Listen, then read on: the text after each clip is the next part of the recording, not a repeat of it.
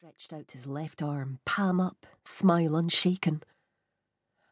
"I swear by my baptized hand that I come in friendship." Now it was Johnny who yelled, "And will you leave the same way?" Bessie sighed. She could feed 12 more if she cut the beef in smaller chunks, though she wasn't sure where the men would sleep. She leaned over the wall. "Leave your weapons at the gate and cause no trouble, and you're welcome to the feast." She turned to go back down the stairs, ignoring Rob's glare and Johnny's raised eyebrows. "The meat wasn't cooking itself while you three dunderheads traded insults. I'll not have Johnny's wedding spoiled by the likes of him." Carwell had spoiled things aplenty already. Carwell forced himself to smile while his men handed over pikes, swords and crossbows and entered the tower's courtyard. Disarming was no risk. If a Brunson wanted to kill you, he would be sure you had a sword in your hand when he did. And Thomas Carwell was a man who always calculated the risks. He might be unpopular, but he was alive. So he'd smile at these people and celebrate this wedding without pointing out that the marriage of John Brunson and Kate Gilnock had put him in a very, very difficult position. Bessie Brunson stood in the courtyard, the stern set of her chin less than welcoming. "Tell them to eat no more than their share." Rude words for soft lips, but he let her insult lie unanswered. "I'll hold you responsible," she had told him. Apparently she blamed him still. He blamed himself for things she would never know.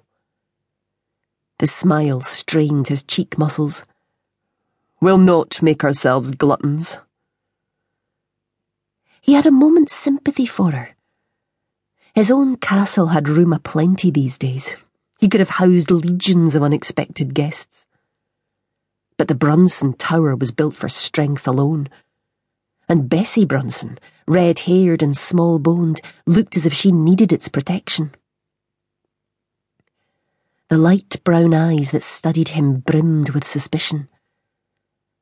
"It was no oversight that you weren't invited." Despite her woman's delicacy, she was as blunt and stubborn as the rest of her kin. Good way to get yourself killed. "But I wanted to celebrate with you," he said. "To congratulate John and Kate." That, and to deliver a message her family would not want to hear. Her raised eyebrows and crooked frown suggested he had not fooled her. "So do that," she said, "and not else." He tipped his head in thanks, as if she had the right to dictate to him. She'd discover the truth soon enough. As she glanced toward her brother, a smile finally touched her lips. "They deserve a long and happy life together." "Aye," he said, something his marriage had been denied. Despite, or because of, the extra guests, the celebration that began at midday went long into the night. Ignoring the ache between her shoulders, Bessie looked over the crowded halls, satisfied.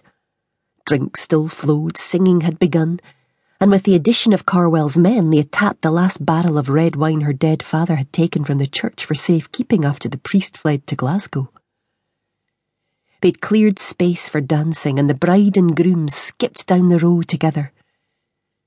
Though Kate was still more comfortable in breeches and the skirt she wore, she floated beside John, mirroring his movements. The men began singing the new ballad they had composed about her. Braw Kate, they called her. Kate the Belled. Kate, laughing, tripped over her skirt and leaned against her smiling husband. Bessie looked away. The room was filled with men she had known her entire life. Odd Jock, Fingerless Joe, the Tate brothers, and not one among them could make her smile the way Kate smiled at Johnny.